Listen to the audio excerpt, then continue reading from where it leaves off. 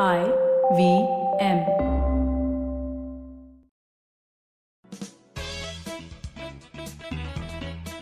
Welcome to Audio Gyan with Kedar Nimkar, a podcast that documents insightful conversations with Indian designers, artists, musicians, writers, thinkers, and creatives of all types. Catch us on iTunes or visit audiogyan.com for more Gyan sessions. Here's your host, Kedar Nimkar. We are recording this backstage of Curious Design Yatra 2019. Today I have Anthony Berhill with us on AudioGyan. He's a graphic artist, printmaker, and a designer known for his persuasive, upbeat style of communication. Anthony is perhaps best known for his typographic, text-based compositions including the now famous Work Hard and Be Nice to People poster, which has become the design mantra for the design community and beyond. He has a beautiful website which showcases his work, bio, and process of him creating really iconic posters and more. And there's obviously plenty of interviews, videos, and talks about his process of creating artwork and his experimentation online. What I would like to try today and document is ask him few questions about his thought process, his messages, and not the medium. So although medium is the message, but let's find out. So thank you, Anthony, for giving your time, and it's a real honor to have you on AudioGyan. Yeah, it's a pleasure, and thank you for inviting me. But just to set context, if you can very briefly, quickly tell us who's a printmaker and what he or she does exactly. Well, the clue's in the name, really. It's somebody who makes prints. Printing. Yeah, I think it's an art practice that involves making multiple artworks. So not just a one-off piece, but an edition or a kind of a multiple number of artworks. Okay. Yeah, I think so. I think it's quite a broad term. So I think it's a term that I like to sort of describe my work with, as opposed to just being a graphic designer. I think it kind of describes a little bit better what I do in my practice. Mm-hmm. And any quick background about any history, where did it start, at least in Europe or maybe in London, where did it start, how did it happen? I think as an art practice, maybe in the 60s, I suppose you think of Andy Warhol and artists like Rauschenberg. The pop artists, I think, popularised that kind of printmaking. I think prior to that would be maybe Hogarth, the kind of political cartoonist who made work in the Georgian times. So one of his famous prints was Gin Alley, and it was talking about the kind of the misuse of alcohol by people in Georgian times. So I think as a kind of political idea, I think it maybe go back to those days. But I think in the modern era, since the 60s and 70s, it's a way of, I think, fine artists producing multiple artworks that can then be editioned and sold through galleries. So, and then I think for me, I think it's appealing because I think it kind of elevates the work into more of a kind of fine art arena rather than commercial design, which is part of my background. Mm-hmm. So coming to the main questions which I wanted to elaborate more on, you have produced some iconic lines through your work, right? How do you arrive on these lines? I'm not asking for inspiration, but how do you arrive on these lines? I mean, particularly, I like it. What is it? Yeah, right? Sure. Or maybe just I've seen like one poster which just says tomorrow. Yeah. Right? So one word is one poster. So if you can just tell us what does it mean, and do you always have to be narrating a story around it, or just the poster does the job, or how does that work?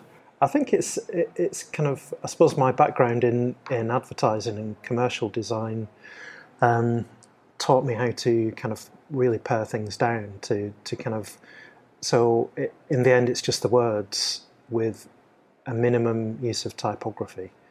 So I like to communicate as much as I can using the littlest means that I've got available.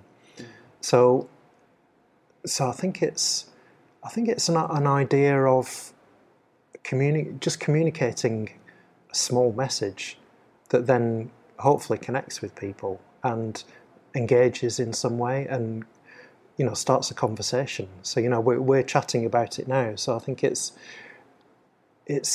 connected with you, and I think you want to find out more about it. So it's done its job. But then you have to be present to answer my few questions. Yeah. Because I have a very interesting follow-up question on that. Yeah. You can continue this. So do you have to be present to communicate the thought behind the process? No. I think an artwork fails if it has to be explained to you. And I think, but then in this case, tomorrow, right? Yeah. Tomorrow being just you and me, I think. Yeah, to a certain extent, you get the context. Yeah. But tomorrow can be interpreted in 1,000 other ways. Yeah, well, it's open to interpretation, and I know what it means for me. Okay. But it's what does it mean to? Well, what does it mean to you? Tomorrow. It would be a very local example. In India, we really never had a culture of credit. So in India, you will see a lot of places which says, come tomorrow if you want credit. Right? Yeah. And the context is basically tomorrow never comes. Yeah, sure. Yeah. So that's how I interpreted it. Yeah. I saw one when we were driving yesterday. Today's pain is tomorrow's gain. And I think I just love I like wordplay, and I like how ideas can be kind of twisted maybe, and the context of words changed, and I think when you put some words on the wall, whether it's where you work or where you live, those words take on a different meaning to different people who interact with them. So I think it's the ambiguity of it that I really like as well, and I think it's I think you can. I don't know. It's just kind of connecting with people in a way that is not obvious. I try and steer away from things being too obvious and being too kind of explained. And I think it's about lots of things really. It's about a love of visual communication. And I'm as I'm researching more into graphic design world and general media and stuff, I may be wrong, but I'm just putting out this to you that your work, at least what I've seen online, as per my understanding, it lies at the cusp of art for art's sake at the one end spectrum, and say didactic art at the other end, right? So work hard and be nice to people is sort of your message, which has a what do you say, like a value which tries to communicate certain in a very positive way. Whereas art for art's sake could be like just play of alphabets, play of space, alignment, and so on and so forth. Sure. So I find it right in the middle. It's neither like too preachy, neither it's just art. So how do you define that? Well, I've always been on the boundaries of disciplines. So even when I was at university, I was between graphic design, illustration, sculpture. I was interested in lots of different things. And at the time, I didn't see a reason to specialise in one particular field, because I felt like that would kind of restrict my creative development.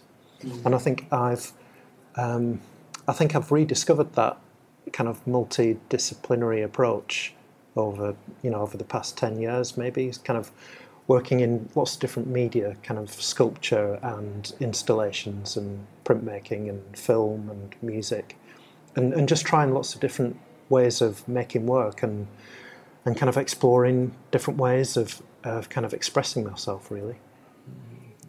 So I think I've interpreted it correctly, right? I think so. Yeah. But everyone's interpretation has got merit and value, and it's kind of it. You put work out into the world, and you hope people will notice it and pay attention, and you're just trying to put yourself out into the world, really. Yeah, that's I think that lies at the core of it.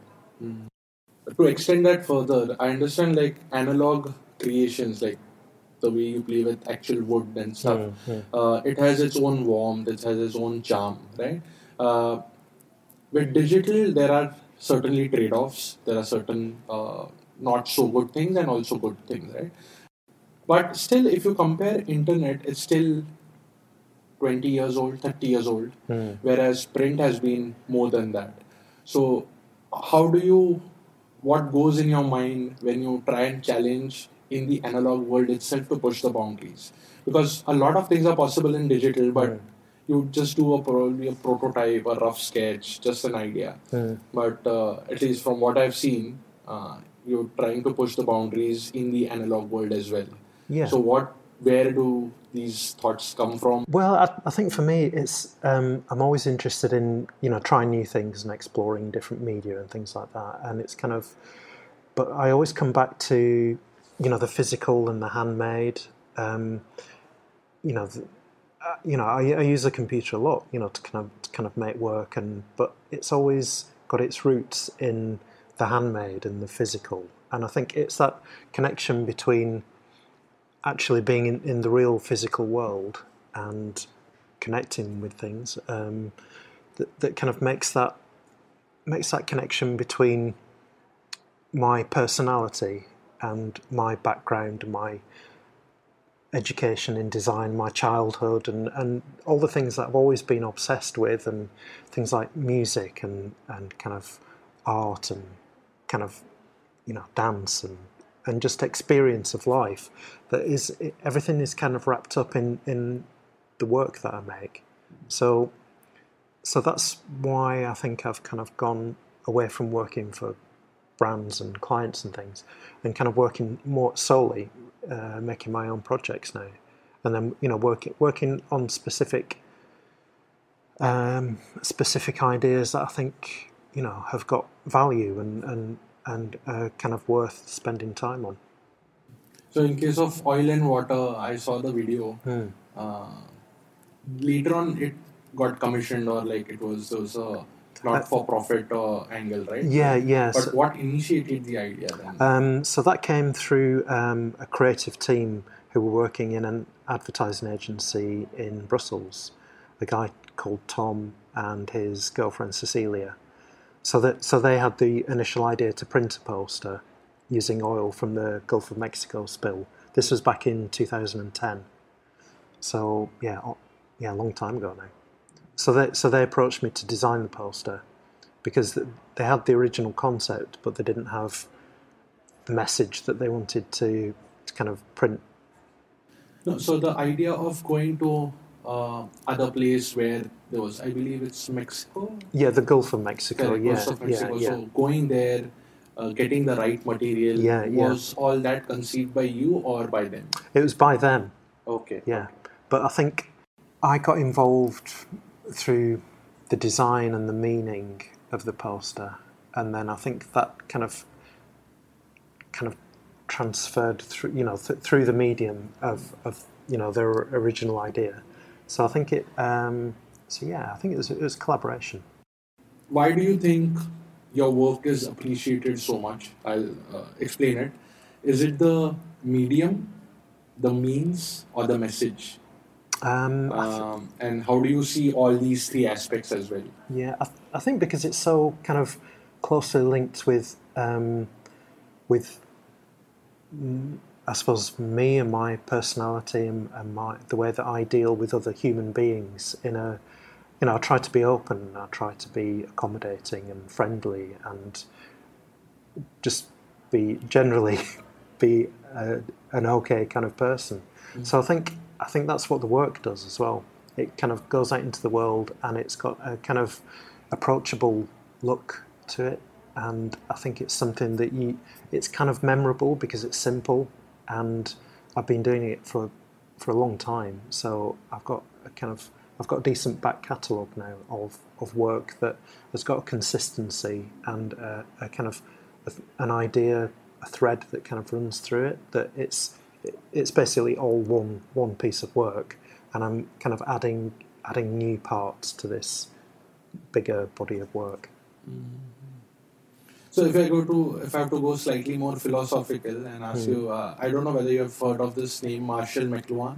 Yeah, sure. Yeah. So he says medium is the message. Yeah. So how would you respond to that? I mean, if you were... Yeah, well, I think he was very prescient, in the 60s when he was kind of looking at the way that information was being disseminated through television and through print media, and I think his ideas have kind of mushroomed really in the kind of information and technology age that we're in now. That the way that it's affecting people and the development of, I suppose the positive side is like connections and being connected with a lot of people at one time, but the negatives are being kind of your voice seems to be lost, in all the noise and the chaos, and it's very difficult to make sense of it. I think you have to just navigate your own way through this kind of avalanche of stuff. Actually, so I have one more question. Sorry. Sure. So since you mentioned about the noise and everything, so are you having what are your thoughts about taking, or are you taking this conscious decision of sticking to simple and making good use of the medium and the message so that it doesn't get lost in the noise of at least the today's time? Yeah. I think well, for me, I just I've got a kind of palette of materials and kind of things that I use to make the work, and that has got its own identity and a connection with everything else. So they're all like different parts of a jigsaw puzzle, all connected together to make this thing that I make. And I think that's the strength of it. I think it's the consistency of the message and kind of keeping things simple and not trying to be too clever. Just trying to be human and saying, I don't understand things. We're all just trying to work out, our lives and how to live with other people and just how to be okay with each other. But does this come because when you're young, when you're starting your career, you just want your palette to be ever growing and ever increasing and just exploring different dimensions? Yeah. But with maturity, I believe the palette doesn't shrink, but you're happy with that and you can see everything within that itself, right? Massimo Vignelli says, I'm fine with 2 fonts for the rest of my life. Yeah. So is this a trait of being mature, or is it, where is it coming from? Yeah, well, I'm 52 now, and I feel like I've, I kind of know who I am now, and I know what I'm dealing with, and I know my limitations, but I also know my strengths and potential. And I think it's, when you're in your teens, it's chaos. In your 20s, you kind of feel like you should be grown up.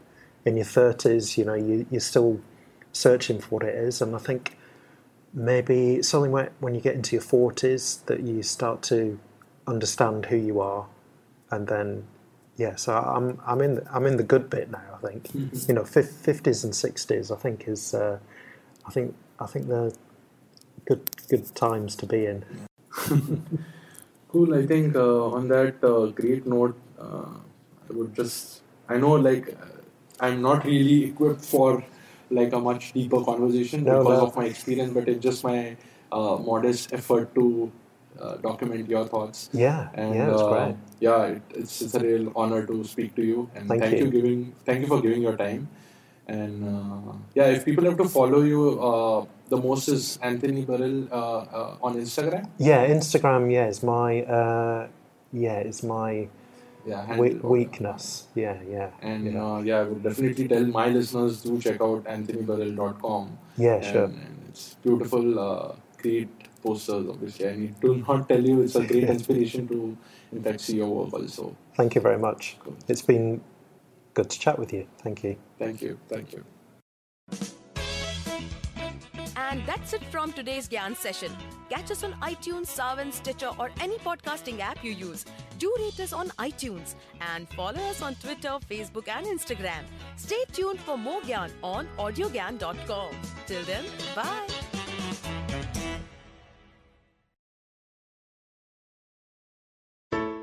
Hello! It's been a great week on the IVM Podcast Network.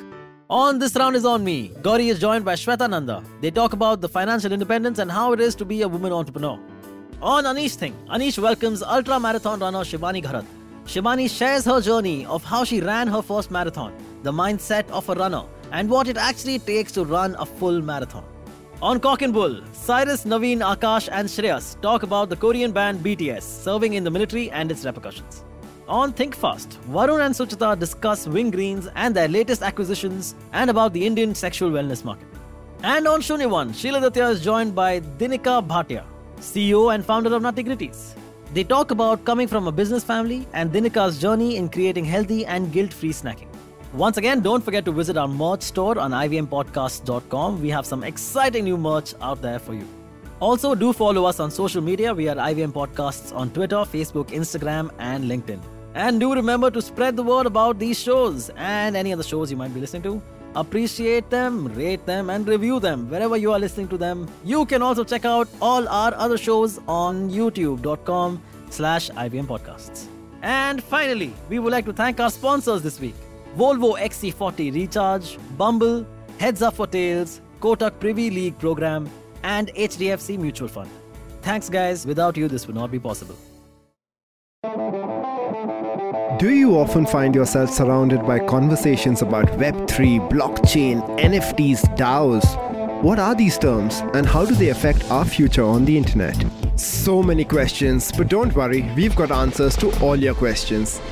Hi, I'm Eklavya Bhattacharya, and on our show Future Proofing, we try to decode the impact of these future technologies on various industries with experts and tech enthusiasts. Tune into new episodes coming out every Thursday on the IVM Podcast app and the website, or wherever you get your podcasts from.